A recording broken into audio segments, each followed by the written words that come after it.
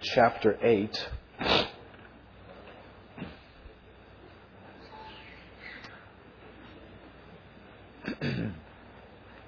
We are continuing in the series on restoration of the church, subtitled The Church, Cruise Ship or Battleship. One of the little themes that we've kind of worked through as we've looked at this series is the idea that when you look back in the old family photo album and you look at pictures of the way we once were, more hair, less weight, and I'm not just talking about Al Hilton here, okay? Oh, like you wouldn't have said that if you were up here, seeing Al in the front row of the balcony. It just kind of leaps out at you. But you go back and you look, there's these old photos, and when you look at those photos and you kind of look at where you're at now, you get a sense of, wow, things have really changed a bit here. Well, today, we're going to look at a photo from the first century church that it'd be one of those photos that if you were looking back through the family album and you came across this one, it would have caught your attention. You'd have pulled it out and you'd have asked some questions about it to others.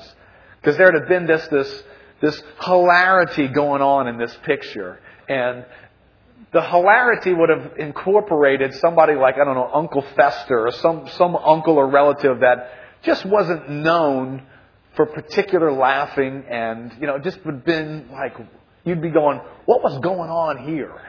You'd be asking that question. So when we look at this scripture passage here today, this would be one of those snapshots. It's a snapshot of what's known as the Macedonian churches. That's a little group of churches that are regionally clarified. Macedonia was a Roman province. If you were looking at a map, it'd be northern Greece, up above the Mediterranean Sea, up through the Aegean Sea, right up the tip there. You'd have had a little group of churches there.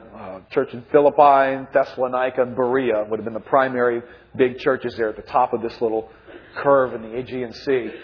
And these churches, we kind of get introduced to these churches in about 51 AD, when Paul is on a missionary journey into that part of the world. Remember, up until that point, Paul has not gone that far. He receives a vision of a man in Macedonia saying, come over and minister to us. And in obedience to that vision, Paul changes course, jumps on a boat from Troas and heads up to that part of the world. And we get a little bit of a picture of what this place was like immediately. In Acts chapter 16, Acts chapter 17 is where you hear the story of what took place. Paul lands, he goes into to Philippi and begins to minister there. He's not there very long when he gets chased down in the street by this slave girl who's possessed. She's possessed, but she has this ability to do divination, and she's walking around behind Paul, crying out in a loud, distracting. This is not a supportive voice, so it sounds like it's a supportive statement. These men are proclaiming to you the way of salvation in the Most High God. Well, if she was doing Paul a favor, I don't think Paul would have been quite annoyed by her the way he was. So apparently there was some kind of mocking going on here, and Paul ends up casting the demon out of this girl. Well, that sends the city into an uproar. The guy who owned this slave girl, who was using her demonic abilities as a source of divination and income, well, that was a practice that was greatly appreciated in Philippi, because he has the power to have Paul thrown in jail, not just in jail, and this is not waiting room jail. He's locked, as it says, in the inner jail, in stockades. This guy is locked away. And in the midst of that, the Lord comes. Remember, the Philippian jailer gets saved, etc. But there's this great uproar that takes place. Paul moves from Philippi to Thessalonica. When he gets to Thessalonica, begins to preach the gospel there. Mobs of Jews begin to form against him. And in the midst of all this opposition that comes to Paul, he's kind of having to be skirted out of town at night so nobody sees. And he moves over to Berea. Well, when the Thessalonians hear he's in Berea, the mobs follow him to Berea. So this is it's a hostile environment, this Macedonian area here. And when we look at this passage here, it's just an amazement to see what the grace of God has accomplished in this passage. Because when we read this passage here in 2 Corinthians 8, we're about 5 years later. Paul's gone, he's ministered, he's opened up the door to the gospel with a great deal of opposition and adversity resident in that area. And then 5 years later, we come to this passage and listen to what Paul is saying as he writes to the Corinthians, actually from Macedonia. Chapter 8, verse 1 of 2 Corinthians. We want you to know, brothers, about the grace of God that has been given among the churches of Macedonia. For in a severe test of affliction, their abundance of joy and their extreme poverty have overflowed in a wealth of generosity on their part. For they gave according to their means, as I can testify, and beyond their means of their own free will, begging us earnestly for the favor of taking part in the relief of the saints. Now skip to verse 7. Encourages them. This is him speaking. He's reporting about the Macedonians. He begins to encourage the Corinthians. But as you excel in everything, in faith, in speech, in knowledge, in all earnestness, and in our love for you, which I actually don't think that's a good translation. I think it should say, in your love for us. See that you excel in this act of grace also. Now there's an interesting little set of words that are in this passage. I don't know if you pay attention to the construction here. There's a bunch of words that seem to flip-flop back and forth in terms of how they make sense or not. Severe test of affliction, abundance of joy, extreme poverty, overflowing generosity. It sounds like a bunch of confusing words. It just highlights the fact that there must be God on the scene here, doing something in the midst of these people's lives that gives them characteristics and attitudes that they could not have had apart from His involvement with them. Now, what I want to touch on this morning is the area of giving, the area of talking about our finances, the area of understanding how we feel about giving to the kingdom of God. And I believe the church is needing what I titled today, a restoring of the joy and privilege of giving. When you look at this snapshot, this picture is of a group that is, if you can put it into a photograph, there's uproarious laughter and joy in this picture. But if you knew something about the Macedonians, you'd be scratching your head going, what is going on in this picture? Because what characterized their lives was anything but something that you'd be uproariously laughing about. So something's going on here that's great in this picture. Look at verse 1. Immediately lets us in on this clue. We want you to know, brothers, about the grace of God that has been given among the churches of Macedonia. I think there's a little play on words here. At least it comes out in the English. I'm not really sure it's there in the Greek. But we want you to know about the grace of God that's been given. Okay, well, how do we apply that? We're talking here about the grace of God that's come to man, kind of Titus 2, the grace of God has appeared to all men, teaching men to say no to ungodliness and to live righteously. And is that the grace that we're talking about here? The grace that comes to you and I, the grace that saves us, the message of God's goodness and mercy to redeem us from sin and selfishness? Or the grace of God has been given. In the context of this is about a group of churches that are giving financially. So is it the grace of God being given this way? That these churches in Macedonia are giving away the grace of God to others and it's touching other people? Well, I think we're safe to say in the biblical context, both. Because I don't think the grace of God can be given this way unless it has first been received this way.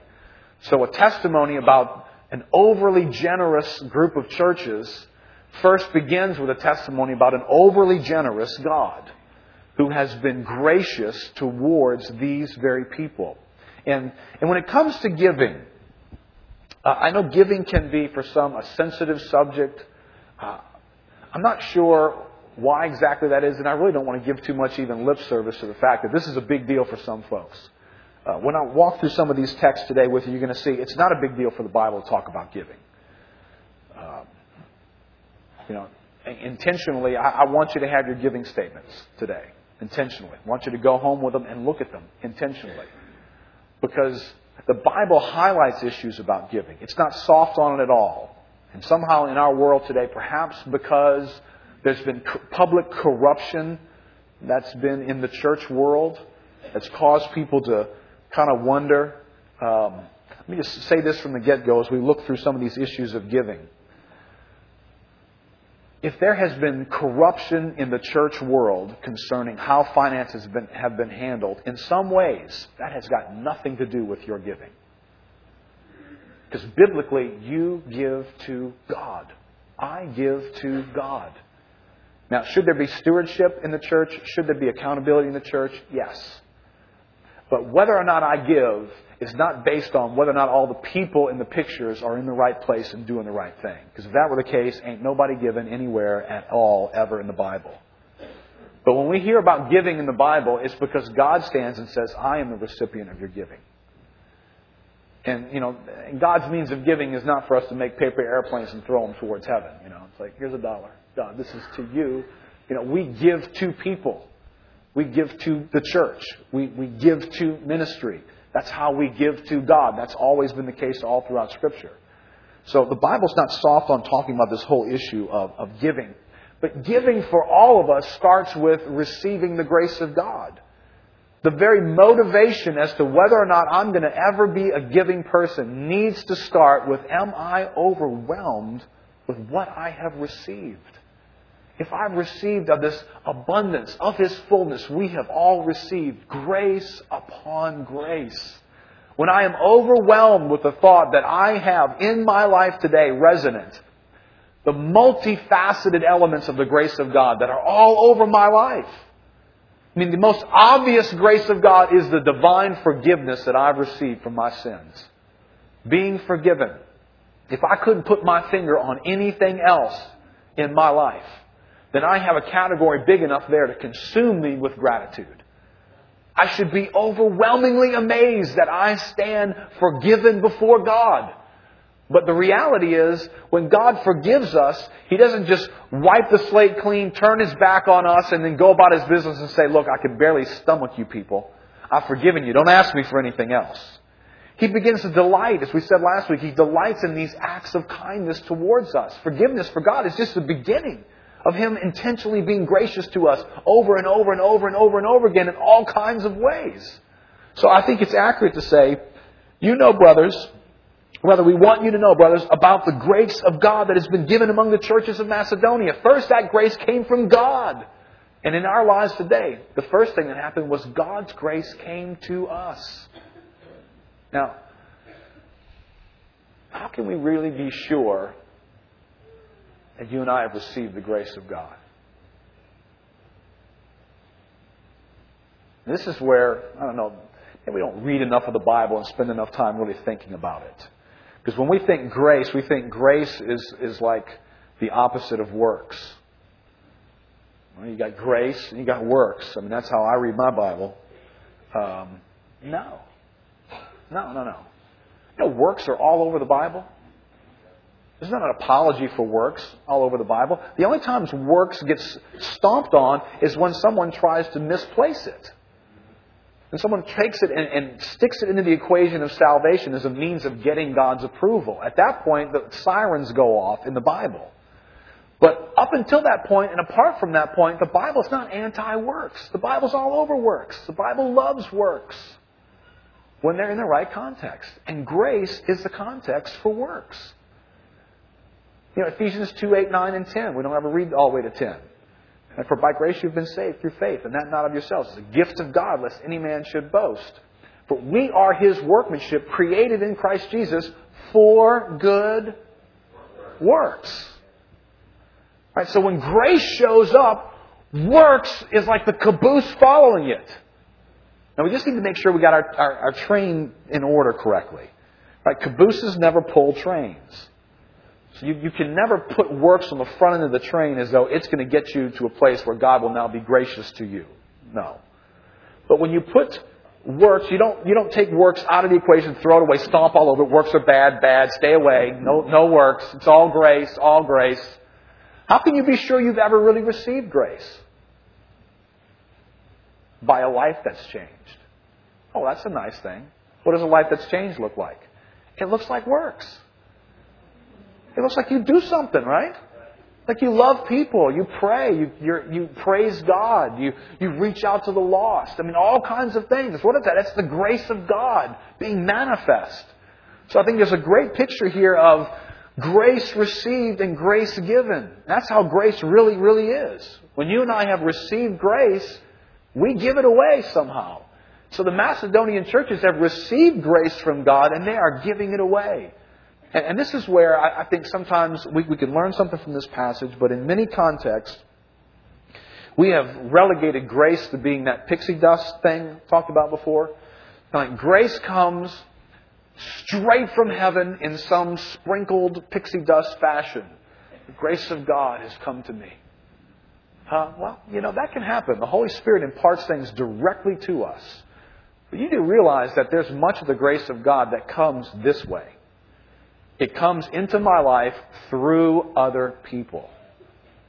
And if I don't realize that, then I am probably really weak on my worship and praise and appreciation of God's grace. Because I start thinking, well, if it doesn't come into my life mysteriously, I can't even track down, I can't run a trace on this thing. It must have been the grace of God. If some person comes into my life and extends something to me, support, encouragement, financial help, well, that wasn't the grace of God. That was so-and-so being nice to me. Wrong. Absolutely wrong. That is the grace of God. Coming through a real-life vehicle, which is how God delivers most of what He does. The gifts of the Spirit, the charismata, they are the grace of God. But they're resident in people. They're all an extension of the ministries of people into our lives, but they are the grace of God, aren't they? So in this context, we get a revelation that we receive grace. When we give, we impart God's grace to others. So this is a great picture of how you and I look at our finances. Every bit of finances in our life is the grace of God having come to us. Whether it came through your job, whether it came through some rebate from something you bought. Well, however it came, it's the grace of God that brings that into your life. Now, why is it in my life? Well, for a number of reasons, but one of them is for it to be dispensed into other people's lives. What a joy it is to know that you are dispensing the grace of God when you give. When you gave this morning, when the offering was taken this morning, Peter highlighted one of the offerings, issues that your offering helps to accomplish. Helping hands. This is becoming a huge category. And you guys don't know some of the stories, and we're going to try and do a better job of publishing some of this stuff when Mercy Ministries is really up and running fully. But every week we sit down with a story of people's lives who are about to be evicted, about to have their light shut off, about to have their water shut off. And well, I'll tell you what, I don't know, I think Pete and I could write a book on stuff we've learned about how the city of New Orleans operates. If you pay this, you're all right. If you don't pay that, you don't have to pay that. Some people haven't paid parts of their bills. You didn't know you could pay part of the bill, did you? You haven't paid parts of their bills in years. But if they don't pay this part, they're going to shut the water off. If they shut the water off, they're going to kick them out of the place. I mean, so there's all this stuff that you don't realize. You gave this morning, and you gave the church the ability to give the grace of God to somebody who's about to be on the street. But you gave that grace to that person. Now, I know you gave it to the church, and this is how the church is supposed to operate, and this is what you see here in this passage. You gave it to the church, and in fact, you're giving to the church in any way imparts the grace of God. Every person here this morning is receiving the grace of God, whether it's been through times of worship together, whether it's been through times of prayer that took place this morning, whether it's been through the delivery of this word. Your giving created the opportunity for this grace to go forth. If you don't give, there are no pastors who give their lives to lead the church, to listen for God, to get the Word of God, to lead ministry teams, to prepare the church for direction. There isn't that. There isn't a word that's being given this morning. There isn't preparation and prayer that went into times of worship. If you don't give, those things don't exist. But you give, and the grace of God comes out of your life and into somebody else's lives. And again, you just need to know this, and I love Paul beginning this way. We want you to know, brothers. Listen, I want you to know this morning, and this could be a message. I could have just done one line. I didn't want to do that. We could have done one line. We want you to know, brothers. about the grace of God because of your giving. See, you don't get a chance to hear week in and week out somebody whose life was affected by a message, by a time of ministry. Those cards don't come to you. Those emails don't come to you. It's not as though somebody would know even how to do this. They don't know who gives and how much is given, etc. But it's not as though somebody would actually be able to send an email to you, thank you for the grace you gave to the church, for I received of it this way. Alpha. We don't cover in offerings what Alpha costs us to do. But, when you just support the church, that's what makes it happen. And how many of you guys are here this morning and your introduction to Lakeview came through Alpha? Just see your hands real quick. Hold them up high. Okay? Boy, there are so many folks in second service is full of these guys. As a matter of fact, those of you guys who only do first service, there's another church that meets here. I say that sort of laughing, but you might want to sometimes attend that service intentionally for the purpose of connecting with those people. Many of you have been in Christ for many years. You've received the grace of God in ways that they could really benefit from getting to know you. But there are a huge number of folks who've come to know Christ and have come into the kingdom of God through Alpha. Well, you give, and the grace of God shows up in their lives. Those children being cared for at Rancho 3M are an extension of the grace of God given from Lakeview Christian Center. Given financially from Lakeview Christian Center. Next Generation Ministry. Young people who get saved in that ministry, get introduced to the gospel. All these things are the grace of God. You've received grace, you have given grace. And you've given grace in the form of finances. So all these things practically end up in people's lives because we're obedient to give. Look in verse 2. Now here's the interesting part. Here's Uncle Fester, if you will. Here's that part of the picture that, okay, this kind of doesn't make sense. Here's the setting for these guys. For in a severe test of affliction. A severe test of affliction. And the Greek words here are chosen carefully because there's a less intense way to say all this stuff. So this is intentionally being done by Paul, highlighting something about the Macedonians. In a severe test of affliction, their abundance of joy and their extreme poverty have overflowed in a wealth of generosity on their part. Now, just consider these two elements. Here are people described by a severe test of affliction and extreme poverty. Not just poverty, extreme poverty. The Greek actually there means bottom of the barrel. They just poor. These are the poor of the poor. Now, you and I can't even begin to use the word poor.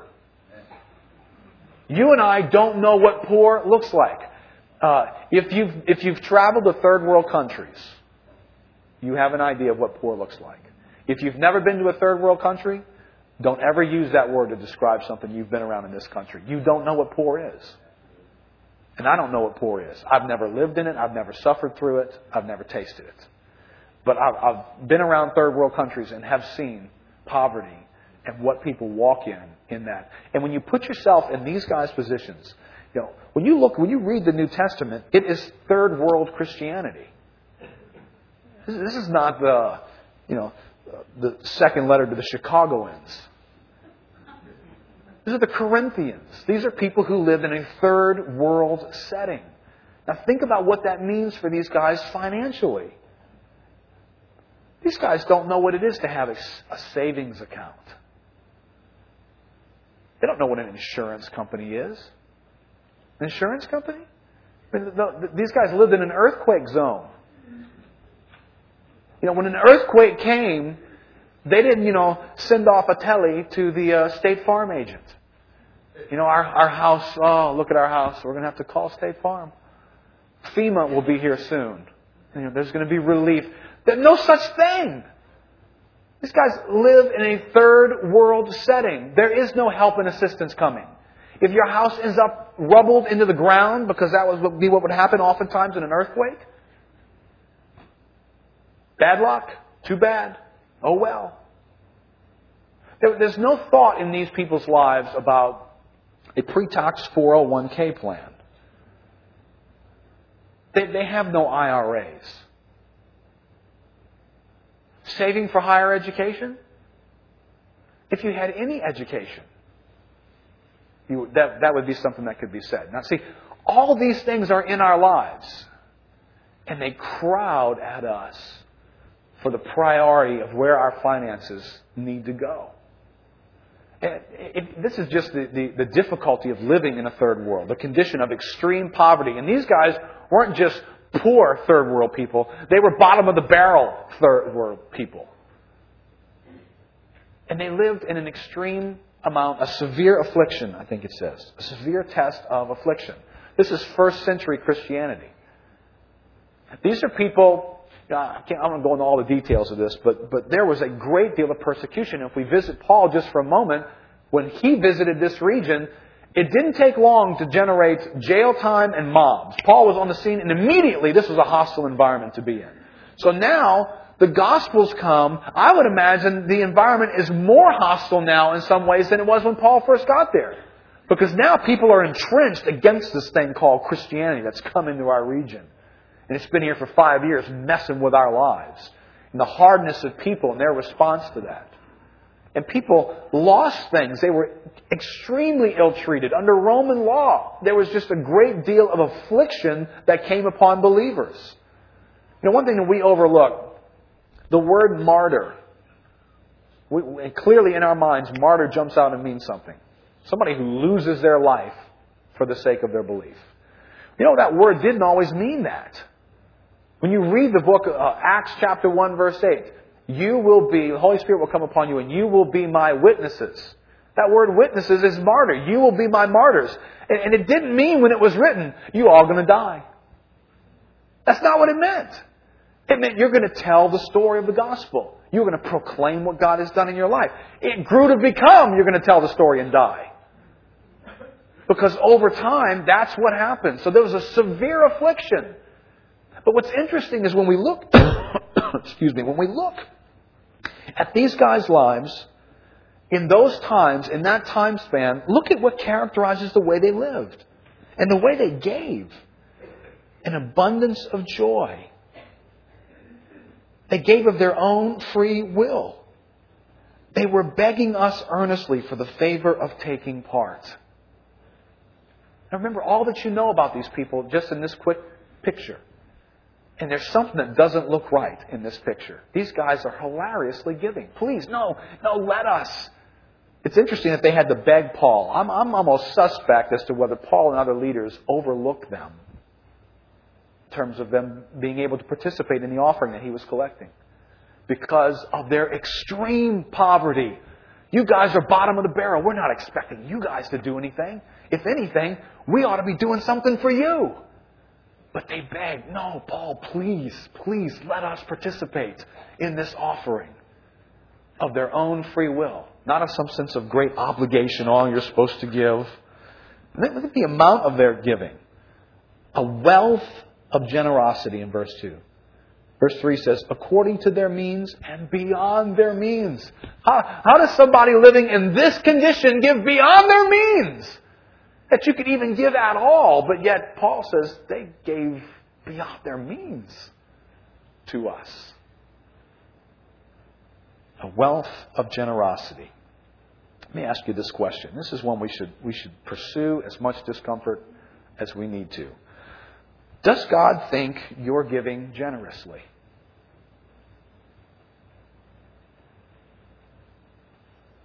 When God looks at my giving, does He consider me generously giving? Oh, and do know, God does look at our giving. He looks very carefully. I put a passage in your outline there, Mark chapter 12, verse 41. Speaking of Jesus, says, He sat down opposite the treasury and began observing how the people were putting money into the treasury. Just not that they were putting. How were they doing this? What was the motivation here? What was the heart behind the giving? And many rich people were putting in large sums. A poor widow came and put in 2 small copper coins, which amount to a cent. Calling His disciples to Him, He said to them, "Truly I say to you, this poor widow put in more than all the contributors to the treasury. For they all put in out of their surplus. But she, out of her poverty, put in all she owned, all she had to live on." See, I think that's the kind of giving Paul was describing for the folks in Macedonia. Their wealth of generosity, I don't think it was because it was huge in quantity. I think it's because these guys actually surprised everybody with, "Wow, did you see that? We got more money from these guys than we did from these over here." I don't think it was that. I think they probably got less from them than from anybody else. Because these were bottom of the barrel, third world Christians. They just didn't have much to give away. But in God's eyes, the way they gave was a wealth of generosity because of the way they gave, because of the passion that they had, because of the ability to do something when they had no ability to do anything, which is exactly what that little widow had. Here, this is all I have to live on. It wasn't as though she said, "You know what? I can make it through the next month, and I've got this left over, so here, I will give that in the offering." That seems to be what most others were doing. When Jesus sees this woman giving, I don't know what this looked like. Can you imagine Jesus? He's just sitting, he's watching people give, pondering their heart. Of course, Jesus knows people's heart. He's not like us. He knows their heart. He's watching them give. And he watches this woman standing in line. Here she comes. She comes up and she gives. And it's as though when he's calling his disciples, "Come here, come here." Excited.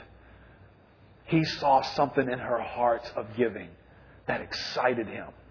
And I thought as I read this passage, Lord, you get excited about me giving. Would you call anybody over? "Come here.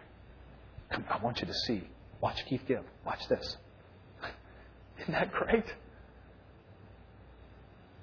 Is there excitement in God when He watches you and I give?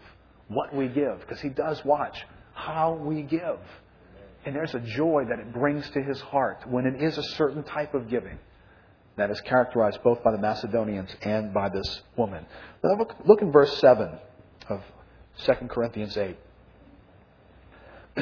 Paul is, I don't want to use the word prying at the Corinthians, but he is prying at the Corinthians.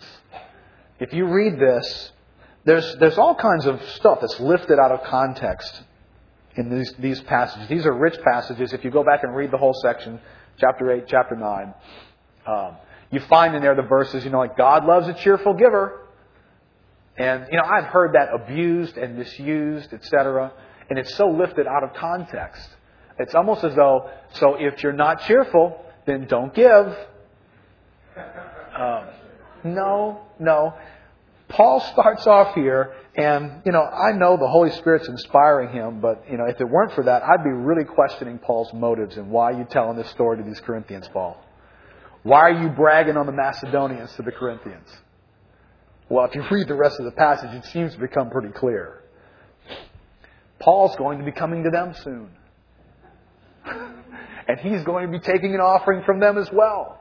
And Paul's been talking about the Corinthians have pledged to do this, this, and this in the offering that we're taking. And so he says, "You know what? I've been bragging about you guys to everyone. So, it would be really embarrassing if I show up and you guys don't give what you said you'd give. Here's what I'm going to do. I'm giving you 2 chapters here real quick. I'm going to send some men ahead of me. And they're going to come and they're going to remind you of what you said you would do. Because you know what? I want to show up and I might have some of the Macedonians with me. The bottom of the barrel people who have given incredibly. I would be extremely embarrassed, personally, as well as for you, as well as for the grace of God, to have them show up in the way in which they give and watch you give something that would not be appropriate. So I'm going to send men ahead of you. And just as you've promised to do, so do in your heart, because God loves a cheerful giver. That's the context for that statement. It's not an open, if you can get around to being cheerful, then get around to giving. That's not the context. Paul's prying at these guys. And he's saying, I'm coming to you next. And let me provoke you. The bottom of the barrel people were overwhelmingly generous and full of joy in giving. Now, if Paul and the Corinthians would be, a much better off group of people. The Corinthians, where they were located, they were much wealthier individuals. The Corinthians couldn't put a patch on any one of us by way of wealth. Even the Corinthians lived in a third world country. So if this were incorporating us, what would Paul be saying to the church in America as he talked about the bottom of the barrel, poor individuals in Macedonia? I'm coming to America next. Don't embarrass me, you guys who have so much. Because these guys who've got nothing are overwhelmingly generous. And they're knowing that you're rich. Make sure you blow their minds in your giving. That's what Paul's telling the Corinthians. And I think we could do well to hear it as well. Now, what's interesting in this passage, verse 7, this is speaking to the Corinthians, as you excel in everything, in faith, in speech, in knowledge, in all earnestness, and in your love for us, see that you excel in this act of grace also. Now, it's interesting, this act of grace, because remember, the Corinthians are known as the charismatic church of the New Testament. They are a gifted bunch of individuals. Paul says you excel, and he opens 1 Corinthians with, you guys excel in knowledge. You are not lacking in any spiritual gift. This is a genuine compliment to the church in Corinth. And then he goes on and enumerates all these things about these giftings that they have operating in their midst, and he exhorts them to continue on in this. He's not criticizing that at all. He's genuinely saying, as a church, you guys excel in these areas. Remember 1 Corinthians chapter 13. Paul says, if I speak with the tongues of men and of angels, but do not have love, I have become a noisy gong or a clanging cymbal. If I have the gift of prophecy and know all mysteries and all knowledge, and if I have all faith so as to remove mountains, but do not have love, I am nothing. Well, Paul includes in them for here that you guys even have love. That your incredible love for us, your earnestness in all these things. You have giftings, you have love. See to it that you excel in this as well. Now, what needed to be said to the church then needs to be said to the church today. Because too much of the church world today is filled with people who, they're in church every week. They attend. They excel in many areas, yet they do not give the way they should. They're part of the church. People have been members in the church for years, but they don't give the way they should. They serve in the church. They sign up for things. They help out. They're involved. They're people who speak confidently. They're somebody who can teach a Bible class. Somebody who prays in public and prophesies. It's somebody who comes to you in a moment of need and offers you great counsel. And says, well, I've been praying for you and I feel strongly impressed that the Lord is telling you this, or you should do this, or I believe this. Well, let me show you this passage. Great confidence. But don't give in a way that looks like this. Be careful that you excel in this area as well. Don't be okay with just excelling in other areas of Christianity. Well, I'm here all the time. Man, I help out. That's got to be worth something. It is. Absolutely. It's critical. That does not negate giving. Giving is a category that's unique in Scripture and critically important. Put in your outline there, when we realize the huge emphasis placed on finances in the New Testament, we realize it is no small thing if our giving is not what it should be. Randy Alcorn said, how could the Bible's author and editor justify devoting twice as many verses to money than to faith and prayer combined? And how could Jesus say more about money than about heaven and hell? The sheer enormity of Scripture's teaching on this subject screams for our attention. And the haunting and immensely important question is, why? Why does God take so much time and interest in money in our lives? Richard Halverson said, Jesus Christ said more about money than about any other single thing because when it comes to a man's real nature, money is of first importance. Money is an exact index to a man's true character. All through Scripture, there is an intimate correlation between the development of a man's character and how he handles his money. For this reason, a church that does not address the issue of money the way the Bible addresses the issue of money does a huge disservice to helping the body of Christ grow correctly. Because this area in our lives touches our lives in a unique way. That when you stop and think about it, money touches everything you and I do. Everything we do is touched by money, or our desire for money, our thoughts about where we are with money, whether we have enough, don't have enough. All these things are helping to formulate who you and I are going to be. So that the Bible serves us by bringing it to the attention right before us and setting it before our eyes. Now, let me walk through a couple of thoughts here. Under what does a lack of giving reveal about us? First, let me say it does not reveal that we are too poor. Too many people posture themselves in circumstances that don't even begin to touch the skirt of the Macedonian church. Well, I've got bills and, had a downturn in business and things have been a little bit slow. That doesn't begin to even equate to bottom of the barrel poverty and severe affliction. No insurance companies, no savings. It doesn't even begin to compare with that. Yet these folks gave with an abundance of joy and overly generous and begged of their own will to be involved in giving. And so none of us here can use the excuse, well, I'm just too poor to give. There is no such creature on the planet. Somebody tell me that widow who stood in line with the only money she had to live on and gave it was too poor to give. You can't get any worse than that. But yet she still gives. And it touches the heart of God in the way in which she gives. A couple of things that I want to just touch on kind of quickly here. What does a lack of giving reveal about us? First, we may have a dangerous preoccupation with the temporal. Turn to Matthew chapter 6. I say dangerous because it's just simply dangerous. And it's always a temptation to love the things of the world, to love comfort, to love how temporary things touch our lives, what they do for us, how they make us feel. It's always a danger for those things. And we are warned in Scripture. Matthew 6, verse 19. Do not lay up for yourselves treasures on earth. Don't do it. Where moth and rust destroy and where thieves break in and steal. But lay up for yourselves treasures in heaven, where neither moth nor rust destroys and where thieves do not break in and steal. Where your treasure is, there your heart will be also. Now this next thought is not a different thought. The eye is the lamp of the body. So if your eye is healthy, your whole body will be full of light. But if your eye is bad, your whole body will be full of darkness. If then the light in you is darkness, how great is the darkness?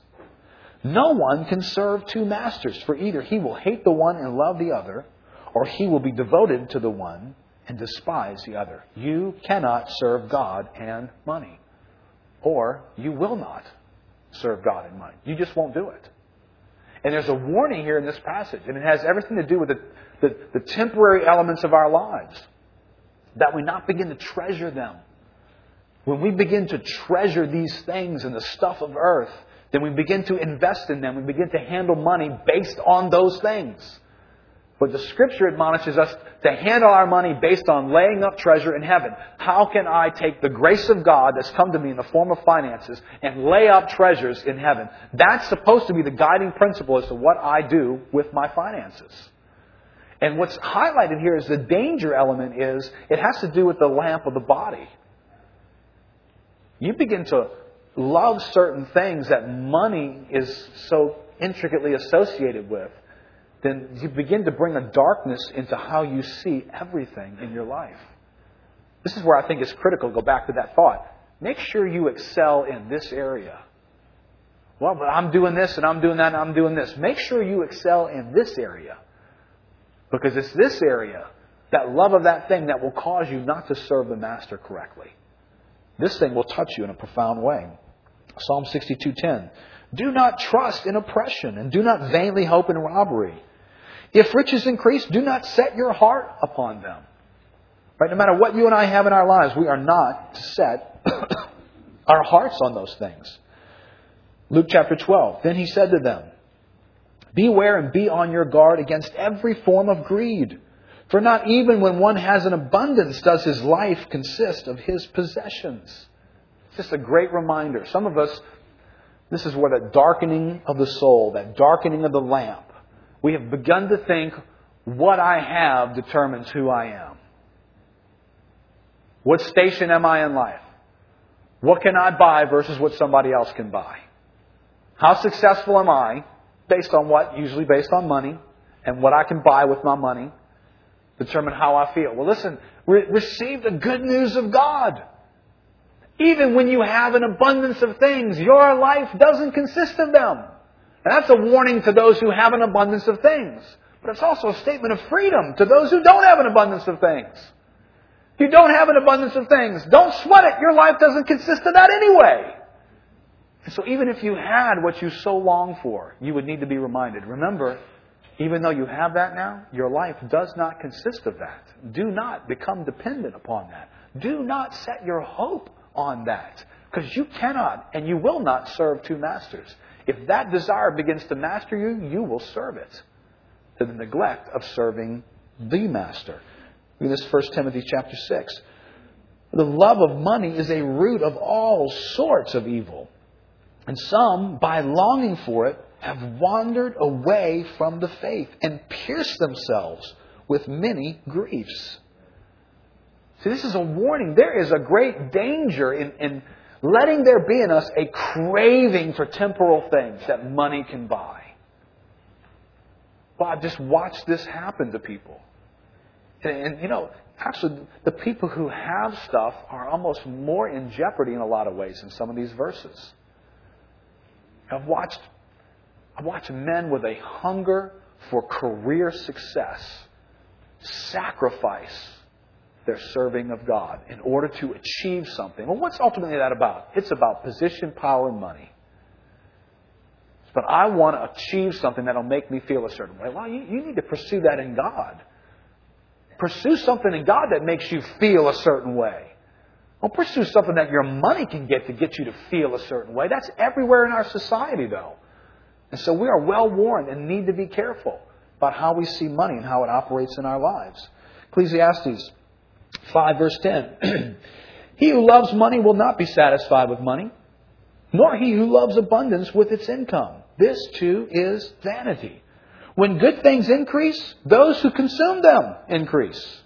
So what's the advantage to their owners except to look on? I think we should be wise stewards. I think we should make good financial plans and decisions. But it'd be a wise thing for you to visit. Go back over the last few years of your life and look and see if this isn't exactly true. You used to have this much income. You were careful, worried, trying to get more, figuring out how to posture this, add to it, blah, blah, blah. Years later, you've accomplished that, and where are you? You're exactly where you were back then. Goods increased, and those that consumed them, they increased right along with them. Now, I know that's true for me because I have 6 children, and they are consuming everything. They're like locusts. And they have flown in, and they're eating the furniture. I mean, they're everywhere. It's God's means of humbling us. But if you look, we get all worried about our finances. I don't know if I can give, you know. No, be assured. There's stuff consuming your finances now. And even if you get a raise and an increase and you get that ultimate job and get paid ultimately, there will be things then that will consume it as well. So that's just the truth of God. So along the way, our giving should never be touched by those circumstances. I should always be a giver. Always in my heart giving to God. Now let me clarify something here for giving purposes. Second thing that lack of giving may reveal about us is we may be ignorant of sinning against God. We may think that, well, this is not a big, huge issue. I mean, I do a lot of other things. No, this is a huge issue because it touches our lives so profoundly. Malachi chapter 3, verse 6.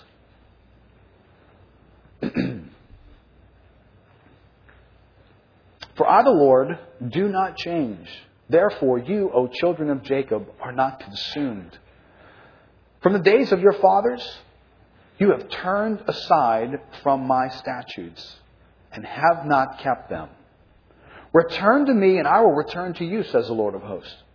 But you say, well, how shall we return?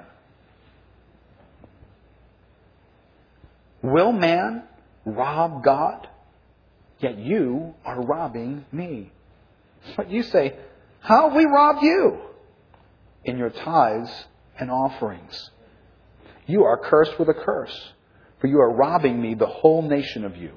Bring the full tithes into the storehouse, that there may be food in my house, and thereby put me to the test, says the Lord of hosts.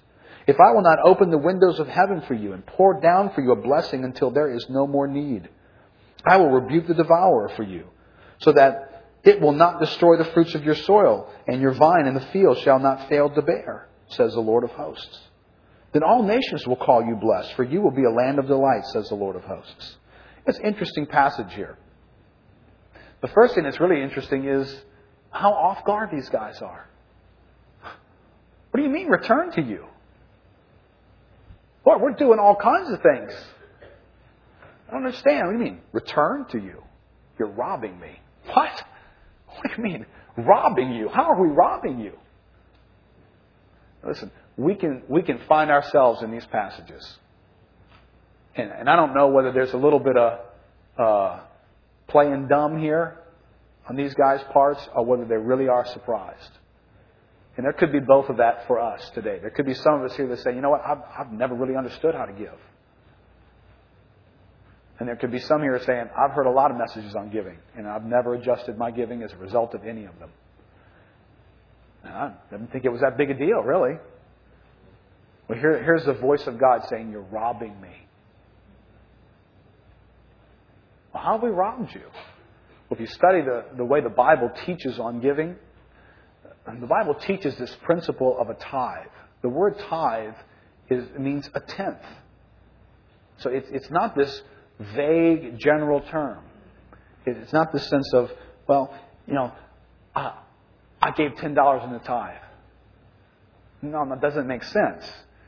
A tithe is 10% of something. So if all you made was $100 this week, well then $10 was a tithe. But ain't nobody in this building who made $100 this week. So if that's how we're giving, then we actually are robbing God. Because the Bible says this about the tithe. It says, the tithe belongs to me, the Lord says. So it's not as though it's ours to give to Him. It belongs to Him. You got God's money in your pocket. It belongs to me. Well, you know, I really feel led to give. No, this is not a feeling led issue. You got my money. This is a give it back to me issue. I'm not borrowing it. I'm not looking for you to feel especially moved. It's mine. Give it to me. If you don't give it to me, you're a thief. Because you got in your pocket what's not yours. And you're treating it like it's yours. And I didn't give it to you that way. I give it to you to give back to me. That's mine. And so the Bible treats it as robbery when we don't give back to the Lord. And it's interesting to say the full tithe. Bring the full tithe in. See, this is an interesting thing that God has done by throwing a percentage element into our finances. It doesn't leave me any room for this sense of, well, you know, I just kind of, I give. I don't know what. I give. Bring the full tithe in. So apparently there were some folks bringing something in. Just being like, you know, I'm bringing some stuff. What y'all upset about? Bring the full tithe in. You still got more in your pocket there, don't you? It's mine. Every last penny of it is mine. Now, this is the grace of God. A few years ago, studying this out carefully and seeing God's grace all over it. You want to see the grace of God, really see the grace of God, sit down with the Bible and read all that it says about finances. Read the abundance of warnings. I just went through a few of them with you, very few of them. Read all that the Bible warns us about money and then appreciate that God put in our lives a means of protecting us from it by the tithe. The tithe is a gift to us. You think that the tithe is God's way of financing some big governmental thing going on in heaven? You think God can't throw a New Year's Eve party because, we're holding back on the taxes? God doesn't need our money in that sense at all. But you and I need to give it to Him. We need to give it to God. So rather than create this easily corrupted, listen, I'm God, I own everything, you guys should give to me, it's just a matter of principle. You're kind of renting space, the air you're breathing, the land you live on, it's all mine, all of it mine. You pay your landlords to live in your space, right? You pay taxes to live in your country. I own everything. Make sure you pay me. So I just want to make sure you establish this idea. You should give to me. I'm God. You're the little people. I'm the big man. You should give to me. You know how easily corrupted that is? Okay, God. Here's my penny. And with joy, Lord, I give to you. And the Lord knew that would not be significant in our hearts.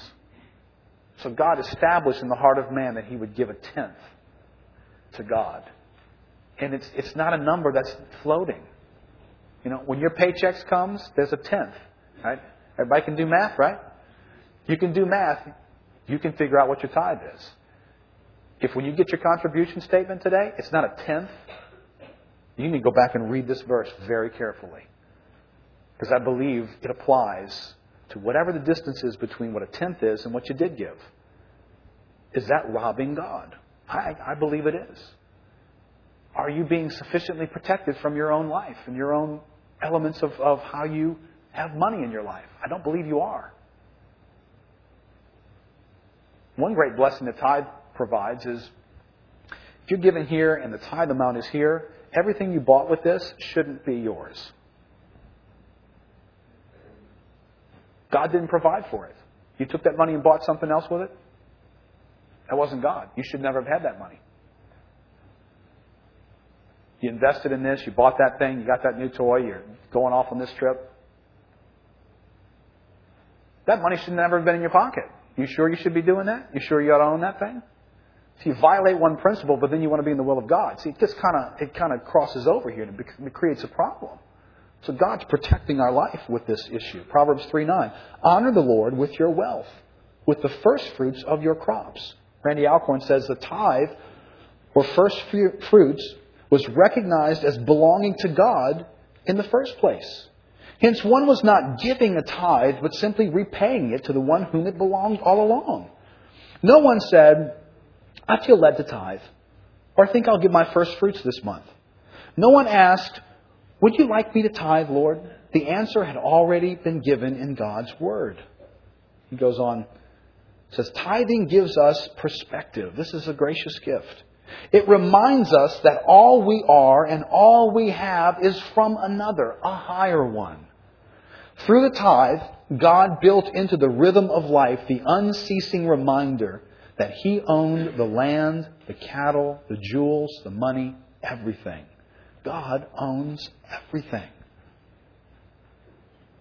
And when you and I receive from the God who owns everything, the tithe is a knee-jerk response that God has created that we would always look back to Him.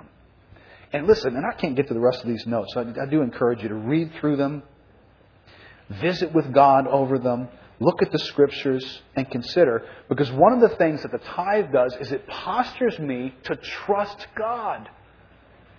And what a great place that is.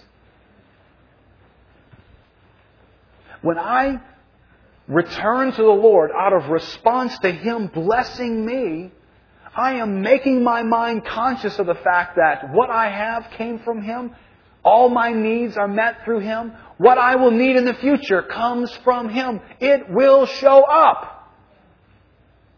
See, when I get my mind off God being my provider and get my mind on money and what do I have and I don't have and I'm short this month and I don't have that, I couldn't possibly give and get that out of my head because I couldn't do it anyway.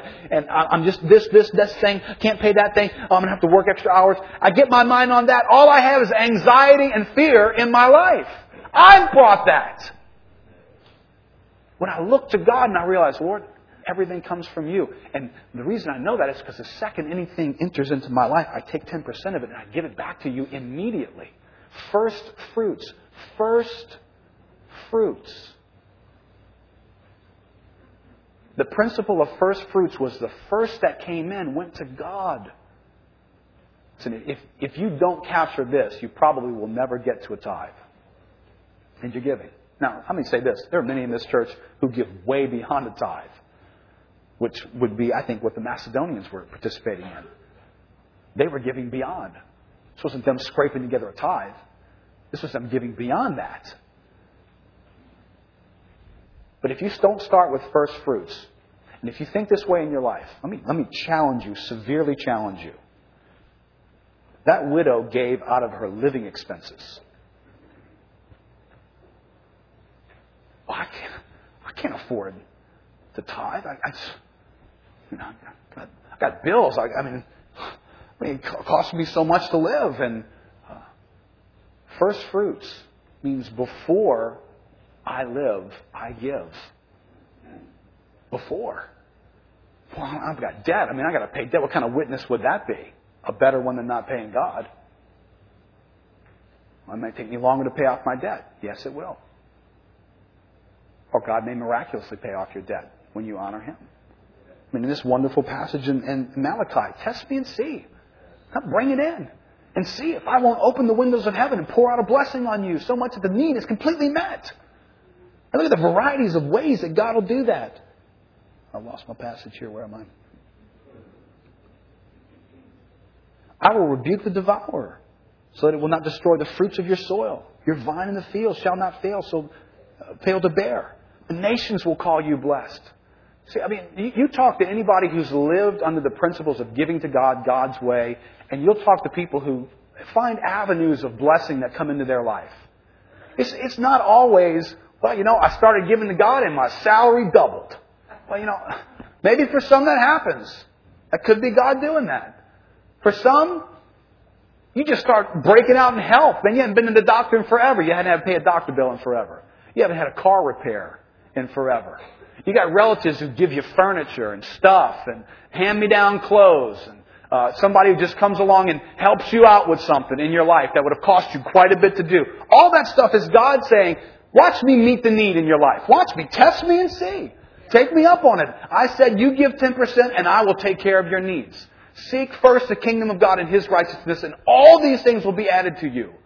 See, please go through the outline because I'm out of time. But if you go through and look here, you're going to find out that when I don't give, it highlights an issue of distrust. I don't trust God. But you don't understand. No, I do understand. I understand that you don't know how you'd make it if you took 10% of your money and gave it to God. You don't know how you'd make it. Well, I don't know how you make it either. I don't know how I make it. But I do. It's a whole lot harder to back into this thing. Right? You're giving 2% to God and you're trying to figure out, man, how am I going to squeeze 8% in? You start doing it and you watch God. This is the challenge of God. God says, test me in this. Come on. Give it to me and see if I won't meet your need. I won't open the windows of heaven and make sure your needs are met. See, the tithe is a blessing. It's a principle God has used to bless our lives, to turn our attention and trusting Him. Lord, I don't know how you're going to do this. But guess what? How many of you guys are already looking over your month saying, I don't know how this is going to happen. But you don't have God in it. You're just freaking out trying to figure out, I don't know how we're going to do this. I'm going into more and more debt. Credit cards are running up. And then I don't know how I'm going to get through this. But you don't have a big sense of God, you're with me. And the reason why you don't is because you don't give. You start giving to God, you'll start relieving this verse and saying, you know what, Lord? You said give to you first. I've given. I don't know how to get to the end of the month now, but I know you're with me. I know you promised me you will meet my needs. And give God the opportunity to do that. Let's stand up together. Guess it goes without saying. You look at your contribution statement and you look at these scriptures and you sit down and you ask the Lord, you and God, what do you think of my giving? And let God weigh your life. And consider the points that are in this outline and stop and think, okay, Lord, I want to be honest with you. Why am I giving the way I am? What is my lack of giving, if you are in that category? What is my lack of giving revealing about my relationship with you? About how I look to you? About how I regard your word? And invite the Holy Spirit to lead you in this issue so that you can enter into the very joy that God had intended for giving to be. So that you and I are like the Macedonians. I want to look like that picture. I want to look like a bunch of people with ear-to-ear grins, smiles on our faces, an abundance of joy, overwhelming generosity, and having somebody go, I don't understand. You are bottom of the barrel poor, and in the affliction that you're going through, and you're given like that. That's what I want to look like. Let's pray. Lord, thank you. Thank you that you touch the issues and areas of our lives that matter. This is significant, Lord. It affects us. We probably spent the weekend looking for sale items because we wanted to make sure we used our money in the most beneficial way we could possibly think of. Lord, there is no greater benefit in our lives than to give to you. And if we really believe that, we would stand next to the Macedonians with a smile on our face, eager to give, begging for the privilege to give, full of joy and anticipation that as, Lord, we give to you, you will outdo us. You will pour out through the windows of heaven an abundance of blessing that our needs will never go unmet. And abundantly beyond that, Lord, you will provide for us, for you are a God of great reward. No one ever obeys you or honors you without a reward. It is always rewarded. Lord, convince us that that is the truth in this category. You will reward us as we give to you. So let us, Lord, let this church, let a snapshot of this church provoke someone like it provoked Paul about the Macedonians. Brothers, have you heard of the grace of God given at Lakeview Christian Center? Lord, let it be said of us as it was of them, for your name's sake. In Jesus' name. Amen. Amen. All right, School of the Word.